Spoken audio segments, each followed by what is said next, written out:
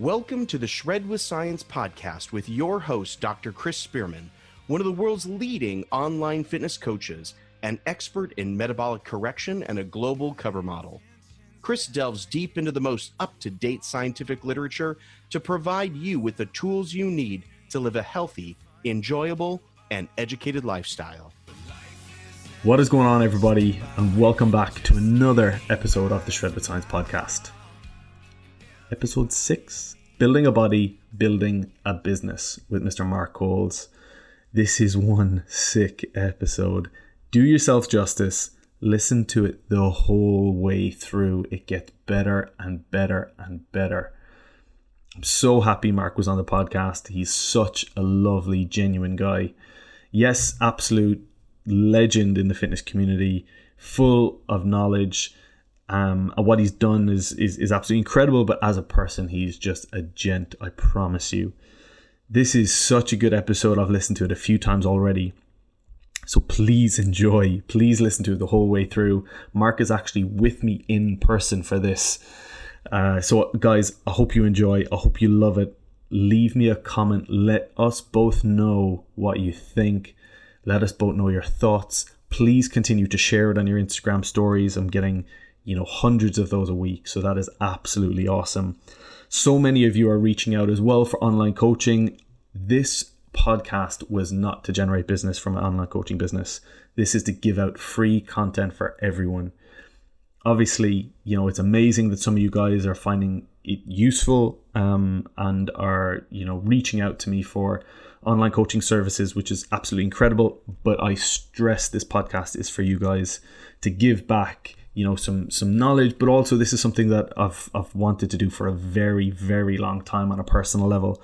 So I'm so glad that you guys are enjoying it. I'm so glad that you're reaching out to me and letting me know. So please enjoy this podcast. If there's any podcast that you listen to the whole way through of mine, please let it be this one. It is sick. Enjoy. Peace.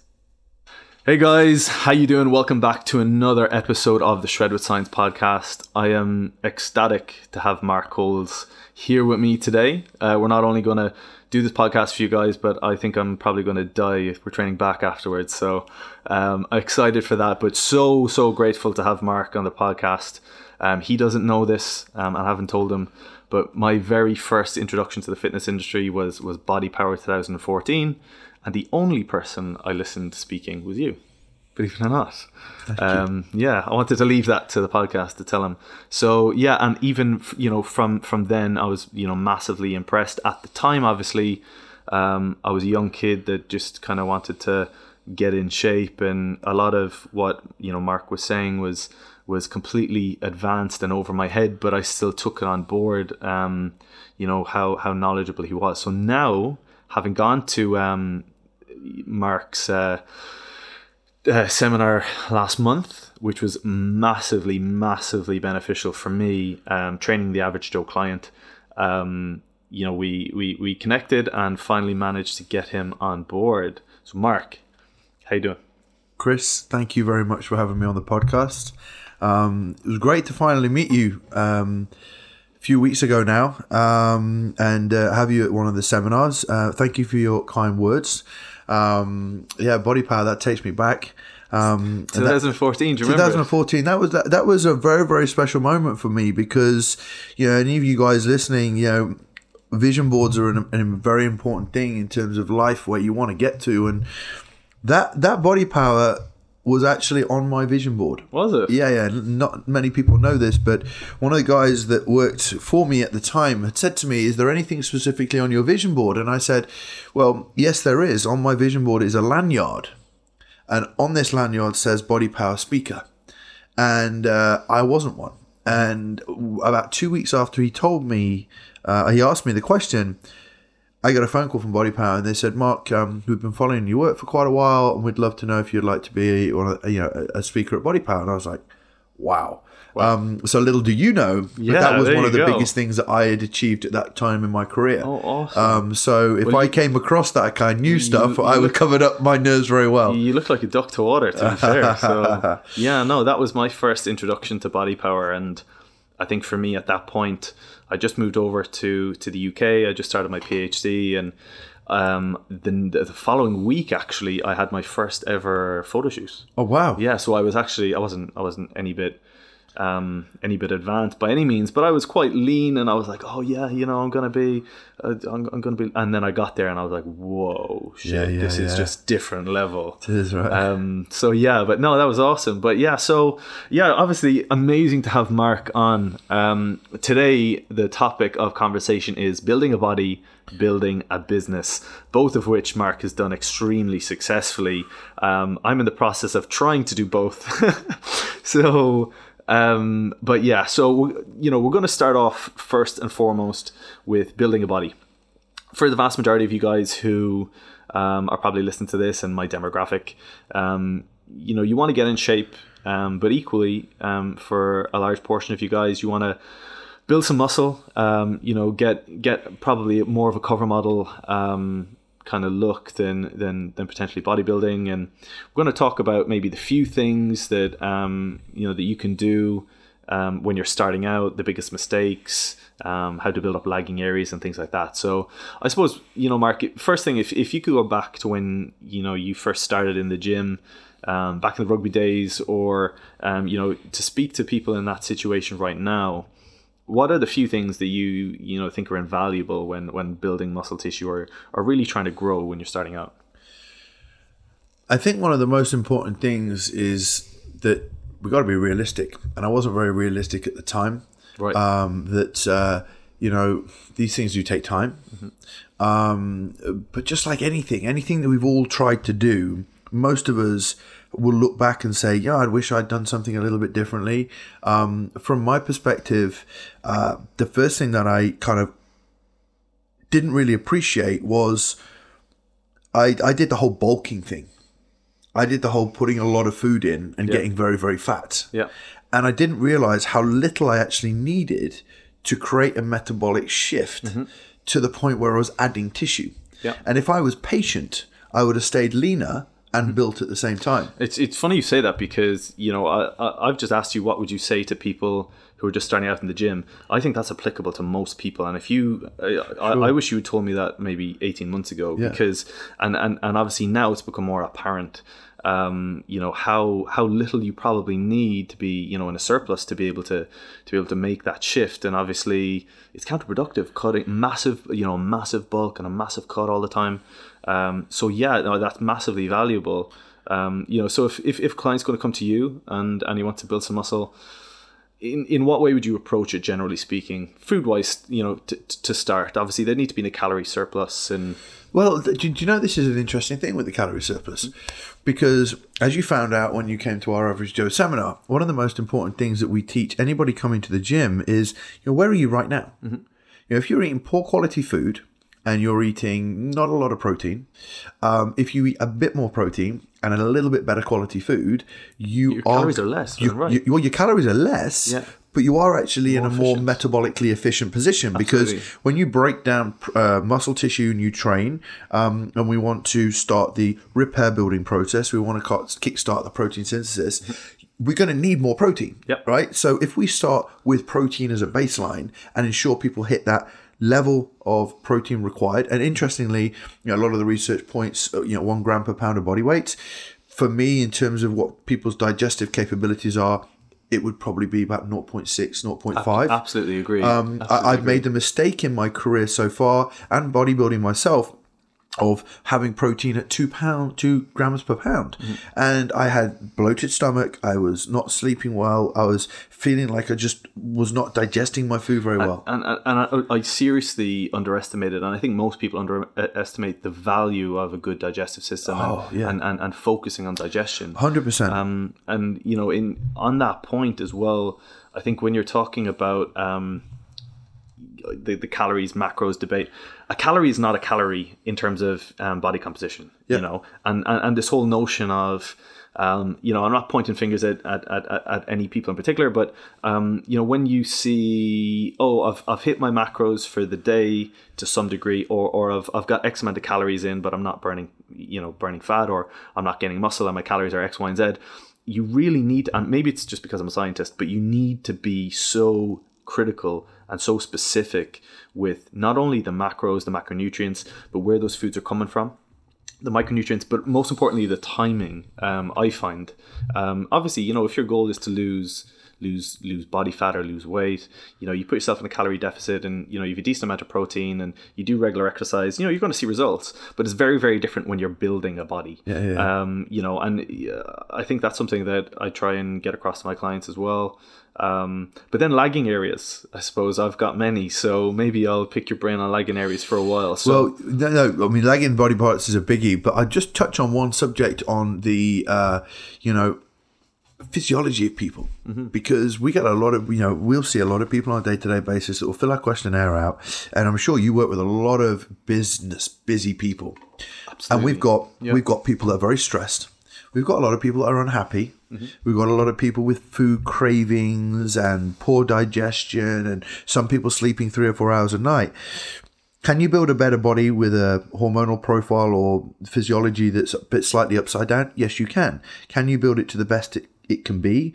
No, because if you imagine you're a car, your car will drive at 25%. The spark plugs are particularly not that good, or your cranky brakes or anything like that.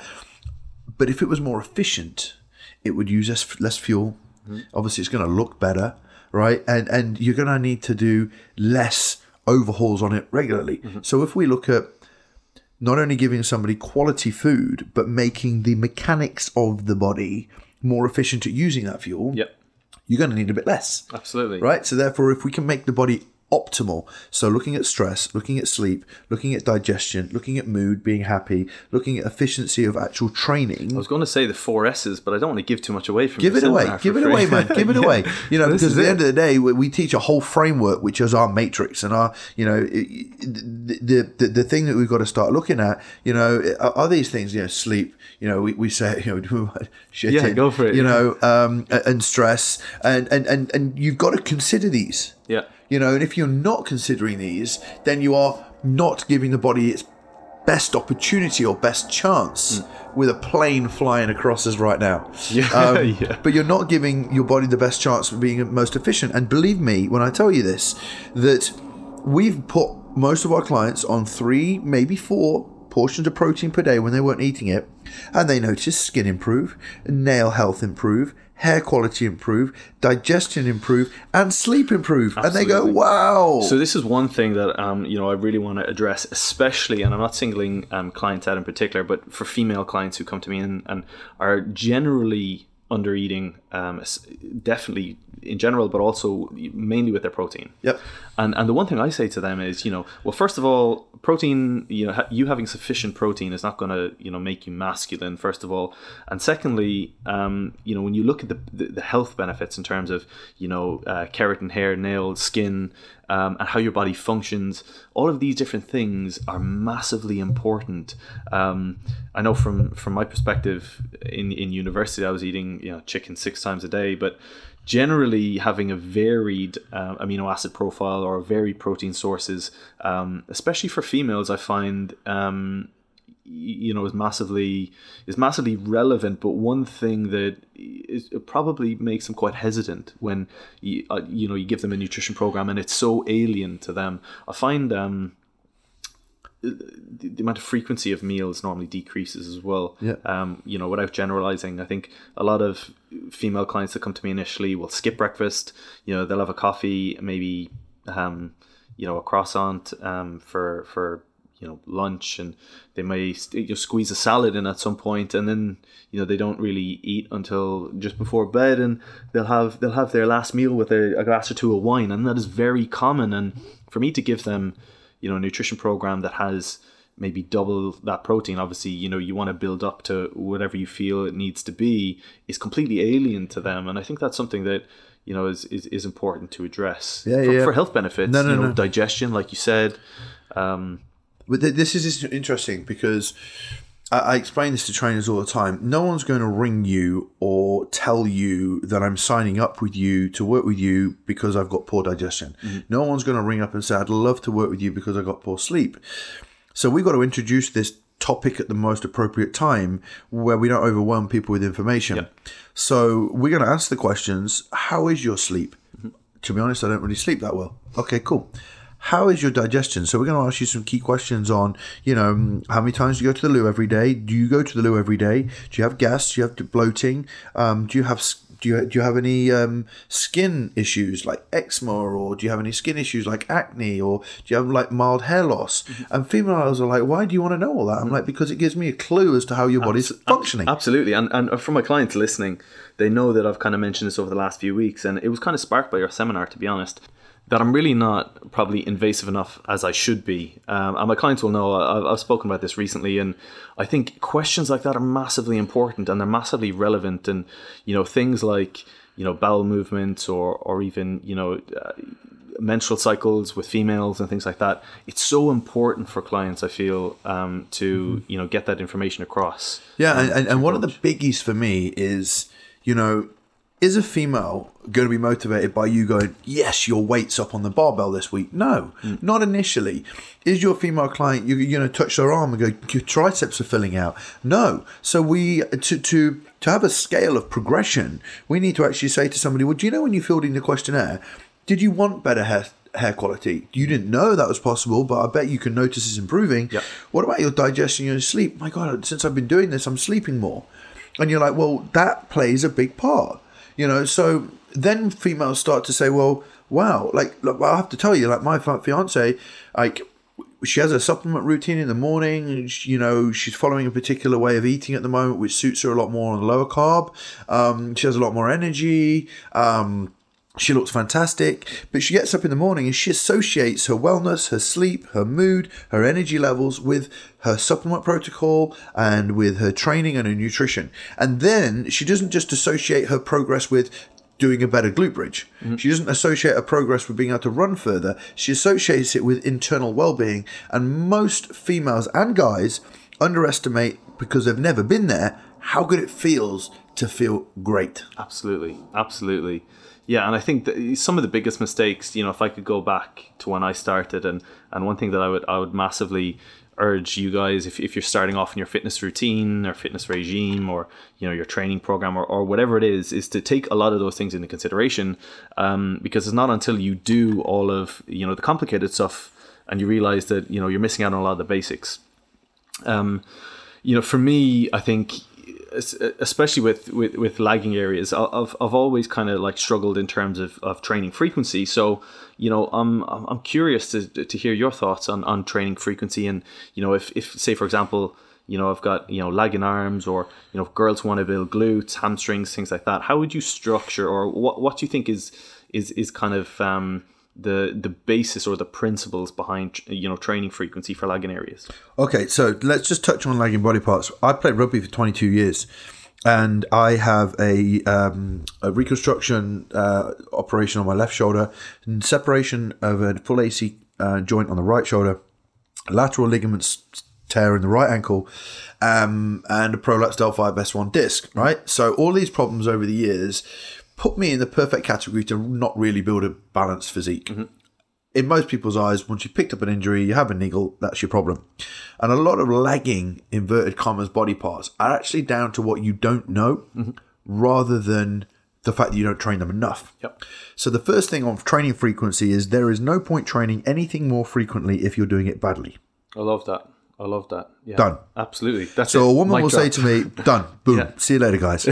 We are done. That's a wrap.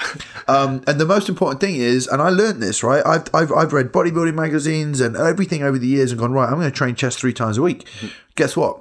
My delts were training chest 3 times a week. Absolutely. My triceps were training chest 3 times a week. After my shoulder surgery, I really should have gone back to learning how to train my chest. Mm-hmm.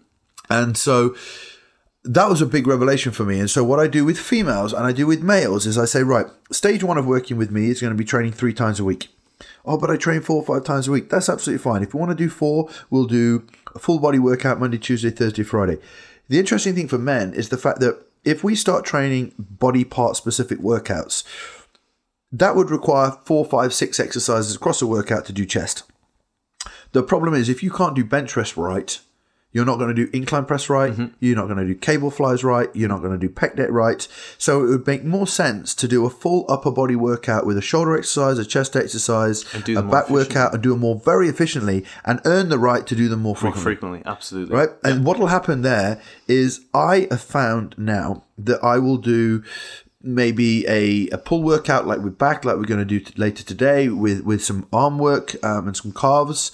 And every single one of those, A, I'm on the money, B, the muscle's getting absolutely annihilated and I can absolutely contract every part of the range of movement and I'm in control of every part of the movement. My goal when I train is to ensure that I maximally recruit and use the specific muscle throughout that set, rep, whatever it may be. If I get to a point where something's breaking down, I'm losing tension within that muscle, I'm done. Yeah, and you can see the whole premise of this conversation comes back to efficiency, regardless of whether it's business, whether it's muscle recruitment, or digestion or nutrition, or it's all about being efficient. You can work a 7-day week, but if 2 of those days are efficient and 6 and 5 are poor, then the 5 are useless. That's it. Absolutely. And I think there's so much kind of noise, out there about training, and I think you literally just hit it on the head. What's the point training it, chest more frequently if you're not hitting it, right in the first place? That's something that is obviously easier said than done. But once you get used to that movement, once you get used to that motor pattern, I find personally now at least, we'll see later on. It'll probably be relatively heavy, but if I'm struggling with a lagging area or I'm struggling with an exercise, I really do try and break it down. I drop the weight, I drop the ego, and I literally just go, right, okay, I can feel it now. Now it's time to start increasing the weight. Now it's time to start putting it in my logbook. Because for ages I'll show you later on, but I'm for my weight, for my size, I'm quite strong. I mean, I've pulled 2.5 kilos from the ground as a deadlift. I was squatting 200 kilos for a few reps the other day, but are my lifts efficient? Probably not. Like when I was doing those, if I break those right down and I half the weight and I execute them and make sure I'm more efficient, my muscle fiber recruitment or the contraction that I'm feeling in those muscles is 10 times better. And I feel then that if I can focus on the frequency of training, whether it's hamstrings being a lagging area of mine, maybe 2 or 3 times a week with more execution, better execution, and being more clinical, then I generally see more results. That being said, it's easier said than done, especially when you're starting out. Well, the research points towards training frequency. Yeah, absolutely. So the research backs up the point that if we want to increase muscle size, then training a muscle more frequently would make more sense. Therefore, what I would say to people is this. If you want to train your chest more frequently, and you're going to do 3 upper body workouts a week, and you're going to do a full chest workout on Monday, a full chest workout on Wednesday, and a full chest workout on Friday, break that up. So do chest, delts, and arms, and then do back, tag on at the end of the workout, chest on Wednesdays, but do less volume. Yep. But get the same amount of volume across a week, but hit it more frequently. Yep. That would make a lot more sense for people. Your anabolic window of recovery is just times 2, times 3 for the week. Yes, exactly. If you're stimulating more protein synthesis more regularly, right? Absolutely. And if you go, from a scientific perspective, if you say to someone that you're going to stimulate muscle protein synthesis 3 times over whatever muscle group, you can break that down and be really, really basic, right? You do a bro split and train chest being a lagging body part for someone, once a week. You're hitting chest 50 times in that year, 52 times in that year. You immediately hit chest twice, and you've just hit it 104 times in the year. And do you not think that if you really think that that's not going to make a difference to the growth of your chest, well, then I don't know what to tell you, really. And also, let's look at the people that really have the absolute highest end of genetics, and that is bodybuilders, top-end bodybuilders. And you got to watch these guys, and you think to yourself, how can they get away with training chest once, legs once, back once, and grow? Genetics. Yep. They're incredibly gifted genetic athletes and animals. Now, when you then look at the average Joe, the day-to-day person who does not have that level of genetics, we've got to start looking at the science and trying to take, a lot of these guys defy science. Yep. Really do. They can handle obscene amounts of food. They can handle obscene amounts of calories. And they have a lot of dense tissue. Yep. Whereas if we take away that person and look at the amount of tissue that the average person has, we've got to start looking at science to say, well, how do we get more efficiency? How do we get more out of the training sessions? And we're not going to get more out of a training session with somebody that's 22 years old who's been training a year by telling them to train chest on Monday, back on Tuesday, quads on Wednesday. We're going to tell them, okay, what I'm going to do is probably put you on push-pull legs. Or I'm going to put you on push-pull Monday, Tuesday. Yep. But each push workout's got some quad in there. It's got some chest in there. It's got some shoulders. And pull's got hamstrings, back, and curls. And then we can repeat that cycle again on Thursday, Friday. Yeah. And then we're basically, as a beginner, getting that stimulation twice in the week. The one thing that we haven't really touched on is in more detail and really made it quite obvious, but the one thing that underpins what we're saying is that to be able to do the lift more efficiently, right? And if you're doing or exercising that lift, for chest, say it's incline barbell press once a week, your ability to improve that lift, you're going to have to wait till next week. Whereas if the actual frequency of you doing that, obviously, you do that a few times a week, you for the average Joe starting out, if you're not 100% sure and you do it more frequently, at least then over a shorter period of time, you're going to get used to that motor pattern, going to get used to, that contraction of your chest, and you can build on that. Like for me, this sounds nuts, as I've been training for years, of course. Obviously I've a lot to learn in a lot of areas, but I went back to an upper lower split this summer, literally just back to basics. Yeah. I said, well, I'm going to do upper lower, maybe a day off, or else I'll do upper lower, then day off, 4 days on, 1 day off, 4 days on, 1 day off. In terms of my upper, I had an upper 1, upper 2, lower 1, lower 2, and that was it. The structure of my upper sessions were the same, but I may go from a chest press to a bench press, or shoulder press to a shoulder press machine, but the basics were upper lower, upper lower, upper lower, and I put on more size and I use kind of muscle tissue loosely, but I put on more size and more weight, and enjoyed it, right? Absolutely. And I was able to log my lifts properly for the first time, which I'm embarrassed to say that I only kind of started doing that over the last year. Once I finished my PhD and wrote up my thesis, I said, right, I need to start taking this seriously now. So and let's also look at this, right? If you do bench press on exercise 1. You do incline press on exercise 2.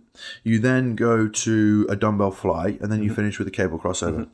When you've got to the cable crossover, your chances of really stimulating the chest in the shortened position, which is what a cable fly will do, after being fatigued for 3 exercises and probably 3 to 4 sets prior to that, it's not getting maximal.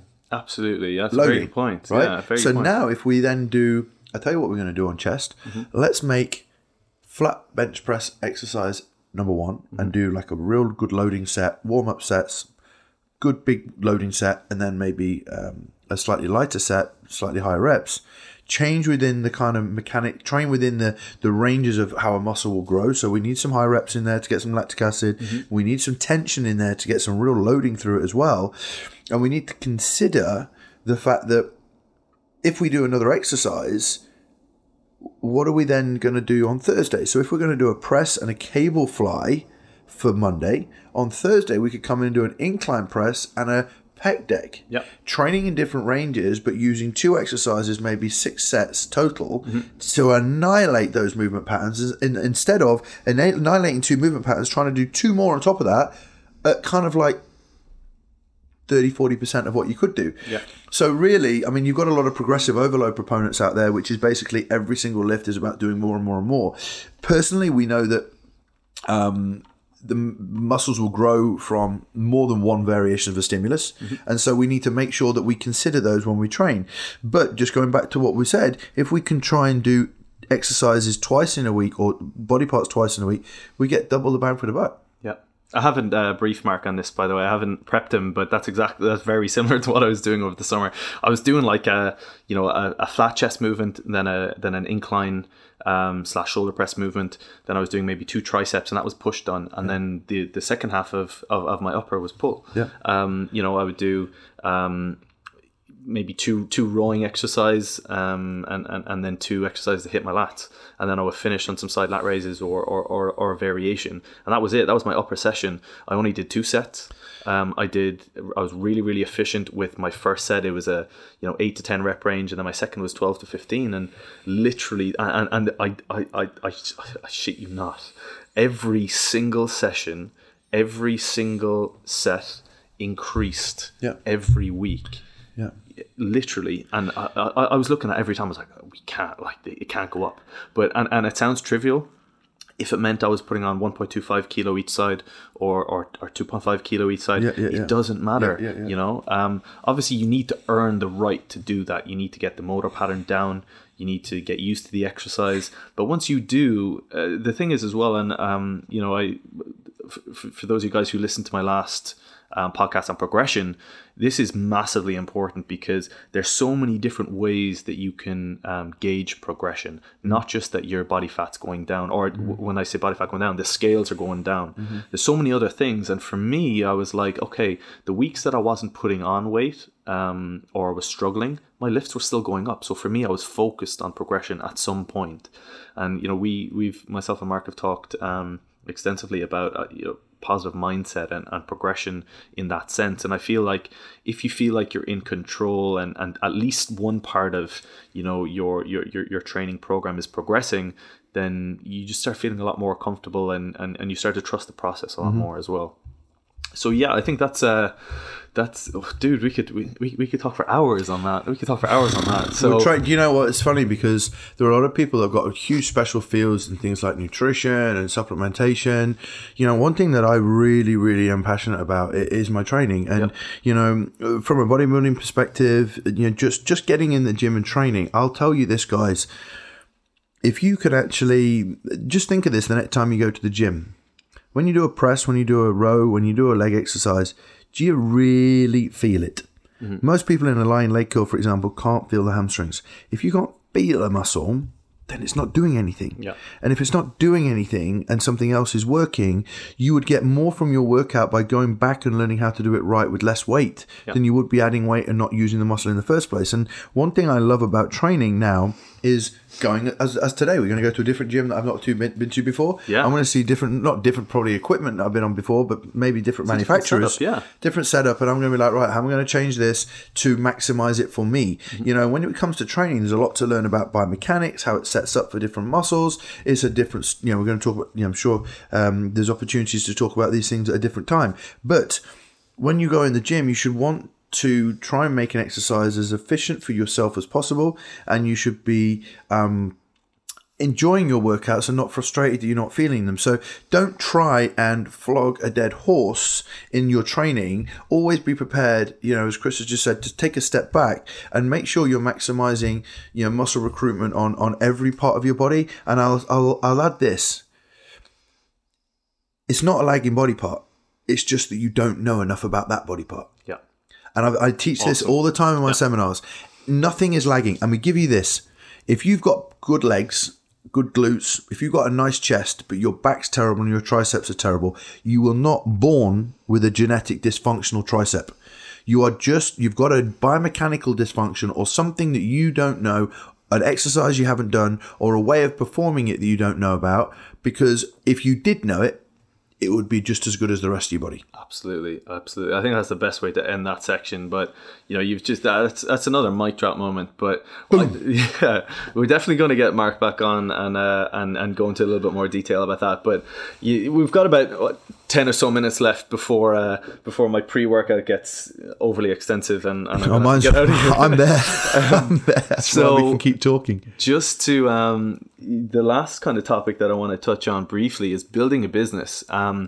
And obviously this is something that is applicable to a lot of you guys who it doesn't necessarily need to be PT. It may not be online coaching, but in general, building a business is something that, well, first of all, it was something I never thought that I would ever do. When in school, I did, we have like GCSE or A-level equivalents, and I ended up doing chemistry, biology, physics, applied maths, mathematics, and a few foreign languages. So business never came into any of my subjects. I hated business. It was literally just my worst nightmare. And now it consumes every hour of every day of my life.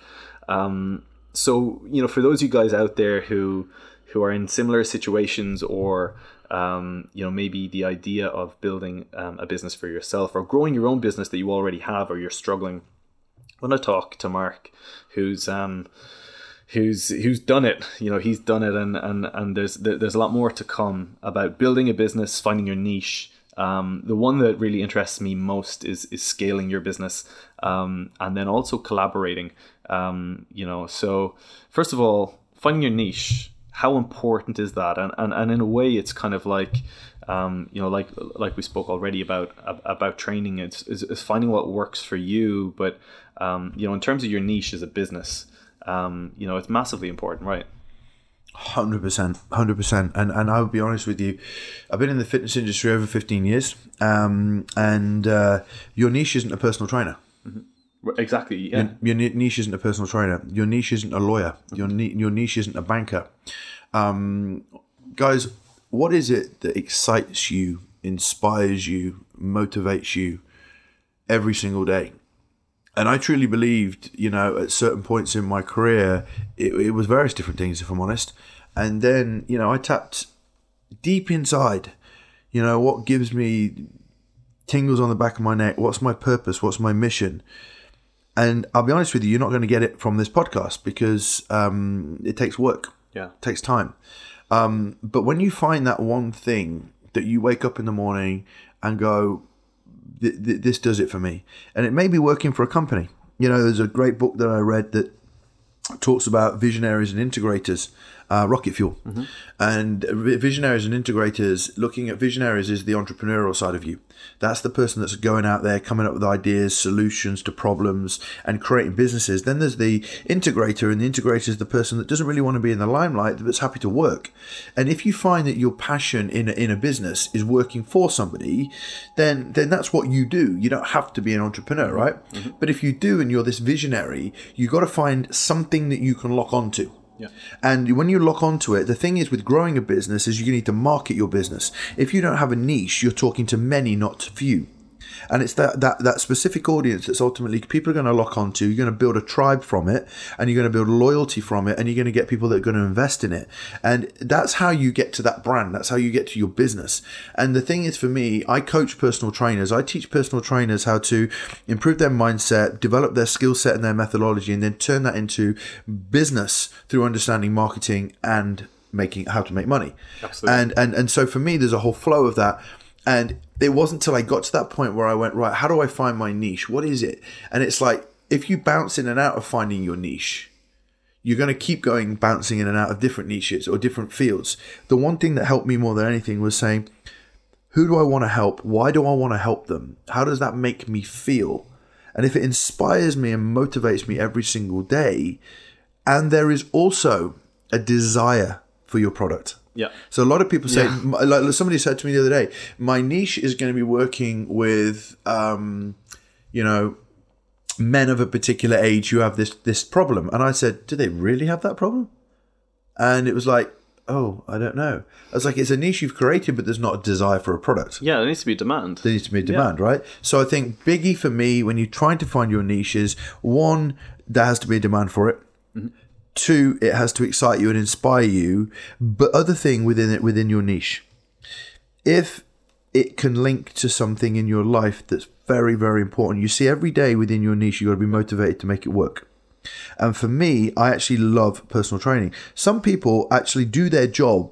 They don't inside out love the product necessarily, but what the business helps them achieve in life is the thing that buzzes them up. Yep. So if it's actually feeding your family and taking your family on holiday and it satisfies that, and there is a product there that you can sell, it becomes your niche, but it satisfies your big life goals, then you're going to go after that with every bit of energy you've got. And that transcends down to the people, that you're the clients that you're helping as well. For example, like if you want to be successful with a high ticket program, like you have many, you want to, have a solution that solves a big problem. If you can solve a big problem, you have yourself a high ticket program. Yeah, of course. And if you have a program that solves a small issue, if you say to someone like, I want to get you to lose, say 6 weeks, I want you to lose like 4 pounds. People are, oh yeah, that's kind of cool. If you say, I want to get you on the cover of a magazine, all of a sudden that changes the ball game. Changes it completely. If you turn around to, a personal trainer and say, I'm going to help you scale your business, to a 6-figure business, all of a sudden they're like, whoa, shit, okay. Helping people with weight loss is very open-ended. It's not really niche-y. Exactly. But if you help women who are 45 to 55, who are potentially coming close to menopause, who are struggling with weight loss, then we've got a niche. Yep. And we've got a niche of menopause. We've got an actual product there in terms of what problem are you helping? What's your solution? What's your product helping people with? And ultimately, you're going to be teaching menopause to women between that age group who are struggling with sweats or cravings or losing muscle loss or adding weight. You're speaking to a particular audience. So ultimately, your niche is that audience that you're going to speak to, that product that there is a demand for. And it's something that excites you, motivates you every single day. And to me, you got to work hard to find it. Yeah. It's not just going to land on your lap. Absolutely. And it changes. Like as you know yourself, you'll find yourself doing something, as an entrepreneur, and then you'll go, I like this, but maybe this isn't my niche long term. As we grow and change, right? Yeah. One of the things is every 6 months I sit down and write my values out. And my values aren't just one thing. They are what motivates me, inspires me, what drives me, what do I think about most every single day. And it's not just about what I want to achieve, but what something am I trying to achieve, what am I trying to get to? And that kind of changes because this year, for example, I'm getting married. The thought of having children never motivated or inspired me, but the thought of getting married now and then actually becoming a home builder and a father fills me with immense pride and energy. Yeah. So I wake up every morning and people are like, what's the power behind you? And it's like, of course, it's to become the best in my niche and deliver the very best product. But there's this screaming down part of me that says, you're going to be the best dad. Yeah. And you're going to give, whoever my, boy or girl, the best life possible and be the best husband. And that is a vulnerability to me. People are like, oh, I'm not going to talk about relationships. Being a father and a husband, it excites me and gives me a power and a drive to succeed like I've never, ever thought I would have.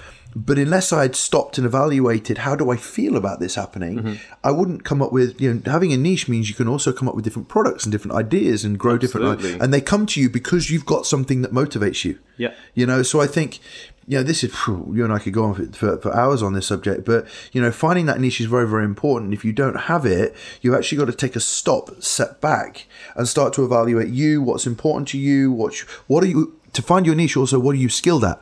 What are you experienced in? And to be honest with you, there's a lot of people that say I'm going to have a niche. Something I learned really very recently was if your personality doesn't match that niche, you're not going to develop a product. Yeah. So if you've got personal trainers saying, I know what my niche is, it's going to be 25-year-old guys that want 6-packs, and you're introverted and you're not particularly in that great shape, but you think you can market to these guys, not going to work. It's not going to work. Not going to work. Yeah, absolutely. Absolutely. And I think it's funny you say that because, for me, I've always been, focused on, for me, the two biggest dreams I ever had. I basically said, I'm going to try both of them. I'm going to roll the dice on both and hopefully one will come true was, to do a PhD and get doctor in front of my name. And the other unrealistic goal in my mind was to get on the cover of a magazine. Boom. And so now, but I can laugh and joke, but sometimes I go through stages and I feel a little lost. I'm like, what's next? And it's a strange place to be when everything that you've ever wanted to achieve has already been ticked off. But then what happens next? You reevaluate, you change. I've grown as a person massively in the last 2 to 3 years, and so have my values, and so have my goals, and so is my reason why. I spoke about this in a YouTube video recently about, what is my why? And when I first got into fitness, it was, I didn't even think I would get on the cover of a magazine, but when I thought that was a reality, that then became my why. And now it's my why is my clients, and seeing literally their lives change, on a weekly basis, and those guys inspiring me. So yeah, I absolutely 100% agree. I feel like you need to reevaluate all the time. A lot happens in a short space of time in this life, especially in this industry. And I just do know what's interesting with that, guys. When you evaluate where you're at right now, if you're in a relationship, do it with your partner as well. Because the one thing that I really learned from John DeMartini, I went to see him speak. If you haven't looked him up, guys, he's an incredible personal development lecturer and worldwide author. And I actually took my fiance with me. Oh, awesome. And we sat at the front and listened to an amazing evening all about values. And I studied his concepts. His book is incredibly called The Values Factor. It's an incredible read. And I want to know her values. I want to know what motivates her and inspires her, because my life's not about me. It's about her too. Yeah. And what happens in most relationships is that you go off on your journey to satisfy what you want to satisfy, but you very rarely stop and link what's important to you with your partners. And if, for example, you have a wife at home that's bringing up the children and you're not motivated by her desire to bring up your children because she's not successful, because you want to be successful, stop and realize what's important to her, being a wife, being a mum. And you go out there and make the money, and vice versa. If you're an entrepreneur or a woman and you've got a stay-at-home husband, you two have got to realize your roles and responsibilities and values to be successful, and then every 6 months reevaluate them. So, myself and my fiance, we sit down and we'll go through our values, and they change. And then when I look at hers and I go, okay, great, I know what's important to you. And that's very, very important. That's massive. Yeah, that's massive. And I think from experience with clients, I feel like having that kind of connection or that support network around you, from a client's perspective, running from an entrepreneur's perspective, having a good network around you and being on the same wavelength with the people around you, be it a partner or friends or family, is so, so important. And it's massively understated. It really, really is. Unfortunately, I'm not in that situation yet. I'm flying solo. Hey, well, listen. I got to 39 years old and had been in and out of relationships. Not many. I actually realized very early on in my career that whilst I said I wanted a relationship, there was a big underlying thing with me that said, "Hey, you got a mission to do." And whilst you might have relationships every so often, your mission is to be successful. And it wasn't until I got to about 35, 36 that I went, this is probably why I've been single, because my deep subconscious knew that I'd made a commitment to become successful in my business first before I committed to that. And then when I got to the point where I was like, right, now I can bring somebody in, I met the right type of person. So at 39, I met my right person. And that's after 16 years of running a business. And so I would rather get to 39 and have the rest of my life with an incredible person where our values are aligned, as opposed to getting to 25, 35 and being with the wrong person and struggling for the rest of my life, realizing I'd made a wrong decision. So there was a big clarity moment for me, realizing, do you know what's quite funny? If we stop and realize why something's not happening in our life, 9 times out of 10, it's because we've asked it not to happen. Yeah. I seriously can't express how that has just impacted me, seriously, because for me, I feel like I say on the outside my 2 biggest goals were to get on the cover of a magazine and get a PhD, but probably my biggest goal was to, I suppose, have a family that I never had.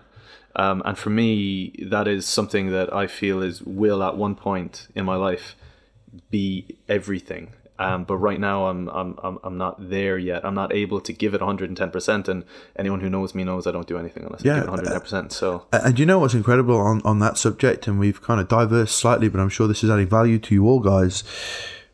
I read a great book about champion athletes. And the one thing that champion athletes have is an incredible optimism. And the reason they have optimism is because in 8 years' time, they're going to go to the Olympics. But they've got to train every single day, knowing that in 8 years' time, they're going to go to the Olympics. Now, if you have landed on yourself on the cover of a magazine, if you have done a PhD, there is no doubt that Chris is going to get everything that he wants in life. That's just optimism. And the reason I can tell you this is because I get to 40 and I have the most beautiful fiance, getting married, my business is growing, I'm healthy, I'm happy, I'm getting an opportunity to network and meet people like Chris. And this isn't luck. This is all planned out. And I think the term engineer your life is something that most people don't do, right? And I teach it a lot of my business seminars. It's like, guys, what do you want your life to look like? And I truly believe, I said I wanted my life to look like this with someone like this. Okay, it's not going to happen right now, but what happens is that if you just go in the right path to becoming successful, you attract better people. If you have a better physique, I did say I wouldn't meet somebody until I got a better physique, because I also wanted to meet somebody that appreciated physique and training. Yeah. So if I wasn't in shape and I met somebody that partied and drunk, it would complicate my life rather than complement it. Yeah, and that's I don't want to meet a drinker. I don't want to meet a drinker. Absolutely, I listened to that podcast and I loved it. It was, is something that either comes into your life or is in your life complicating your life or complementing your life. And I think we spoke off the podcast beforehand about, I suppose, my kind of journey over the last few years, and right now I can be very cutthroat right now, and I feel like I need to be, but until something is going to come along, even be it friends, relationships, business opportunities, whatever it is, if it's going to complicate my life, then it's just not for me. Would you know there's a can I use a swear word on this? I have to go for it. Okay, cool.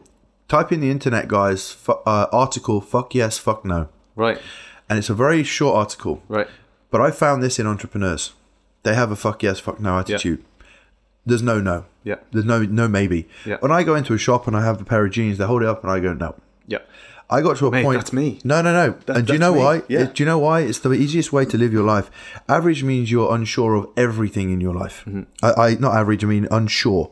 So do you want that house? Yes or no? Yeah. Let me weigh it up. You aren't clear on loads of things in your life because you can't make a decision. Yeah. So I'm going to meet a girl. What was the date like? My mum used to get so frustrated when I'd come home and she'd go, she looks so lovely. And I'd go, no. She'd go, what was wrong? I just went, no. And it was a no, and it was I wasn't going to entertain it. And the weird thing was, but the reason that was is because why? You had already engineered your life out, and you knew that person had 1, 2, or 3 things that didn't fit in. And do you know what the funny thing is? When I met my fiance Marsha, I came home and I looked at my mum and she went, "What?" And I went, "Yeah." Do you think you'll marry her? I went, "It's awesome." Yeah. And then she was like, "Oh my God, like that's the most clear you've ever been in your life." I went, "I know." Yeah. And so when she asked me later on, like a year and a half later, she said, "Are you going to marry her?" And I was like, "Yep." But all the way throughout my life, my mum would say to me, "We're going for a family meal. Are you coming?" And I would say no. Yeah. Why? I just got some other. I like, obviously I would make time for family, but if there's certain things that I didn't want to do, I'd like no, yes, no, yes. Mark, just think about it. Come on, and I'd no. The reason being is that there's a clearly defined path that I'm on. Yeah. And it will either complement or complicate my life doing it, whatever I do. So I would always say to my family, what are you doing? Let's say, for example, we're all meeting up at lunchtime tomorrow, and my family would say, what are you doing in the morning? I was like, I'm training at 9. And they went, well, could you not come to the family do early? I was like, if I don't get my training done, it complicates my life. Yeah. So I'm just going to do what complements first, and then you have my full undivided attention. Yeah. So all these things that you've just been telling me now, like that you say no to, that's actually because you know where your life's going. Yeah. You know where it's going. It's just not going to complement it if you entertain it. Absolutely. That's like me on a Wednesday night. I have a few hours where my phone goes away, and I normally go see a movie. I'm a big movie geek. I've got like a Limitless card, so I love a movie. So, and that is my chill out time. And generally speaking, I'm just so cutthroat with everything else. I feel like I need to be. I feel like I have to be, especially when you've got so much going on like yourself. So I think that's a great way to finish. I think we've kind of gone completely off track, but very relevant and hopefully added some value. Well, do you know what? Just briefly on touching that subject, a business will never be successful unless it's coming from an authentic place. Yeah, I teach personal development and business. And the reason being, every successful entrepreneur that I've met has their shit together. Mm-hmm. They know where they're at. They know what they want. They're competent in their thoughts, actions, values, and beliefs. This all stems from personal development. And so if I start to work with anybody, mentoring as I do all over the world, coaches in business and any entrepreneur, I'm like, we're going to start with some very fundamental questions. It's all related to your values, beliefs, goals, missions, the lifestyle that you want to have in 3, 4, 5 years' time. And then when we look back at that and think, everything that I'm going to talk to you about business, you're going to struggle to market your business if you're not clear yourself. You're going to struggle to market your business if you're in the wrong business. So we got to do personal development first, which is why when we end up in talking about business, if you want to run Facebook ads, if you want to run Google ads, if you want to run marketing campaigns on Instagram, if your business isn't authentic and it's not coming from a true, genuine place, it's not going to attract audience. Yeah. And you're not going to be able to, people will see that transparency. And so that's why I truly believe that when you listen to the most powerful entrepreneurs, they talk about motivation, they talk about inspiration, they talk about and values. Coming from the heart. It's coming from the heart because these guys go, I want to help you because something in me has given me a mission in life to help you back. So I still believe, guys, that if personal development is not a part of your life, do me a favor, read that Values Factor by John DeMartini. It'll open your eyes to how impactful that is on business as well. Absolutely. I think we're going to leave it there. Before Mark goes, Mark, for anyone listening to this and my followers, where can they hear more about you? Well, I have a podcast which is called The Mastery Podcast. It is awesome. Thank you. It is awesome. So I actually love doing that. I do a Mastery Monday on Monday mornings for 5 minutes, and then I do a later on podcast in the week, Thursday or Fridays. Right. Very specific to personal trainers in business. However, because it's about business, it's very relevant, a lot of it, to a lot of other people. Yeah. My Instagram page is where you'll find me, Mark Coles M10. That's a biggie, really, because you can reach out to me, join me on there. Send me a message, say hi, let's connect. I'd love to talk to anybody out there. And then my business is M10.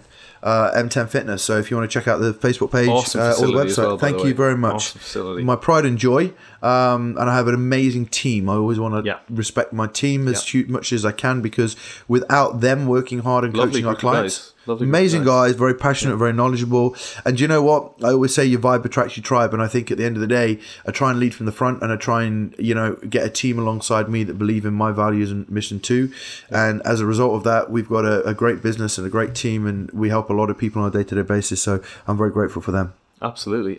Awesome. So before I go, I just want to say a massive thank you for being here. Obviously, I'm going to get annihilated now. We're about to train back. So, this has gone on longer than expected, but absolutely amazing. I'll definitely get Mark on again at some point in the future. So just a massive thank you. I hope this was of massive value to you guys. Like I said, reach out to Mark. Lovely guy. He's going to be bombarded with texts from me for the next few weeks. I'm picking his brain on stuff. But yeah, that's awesome. So guys, I hope you enjoyed. Have a productive day. Have an awesome day. Just remember, you won't get this day again. Make the most of it.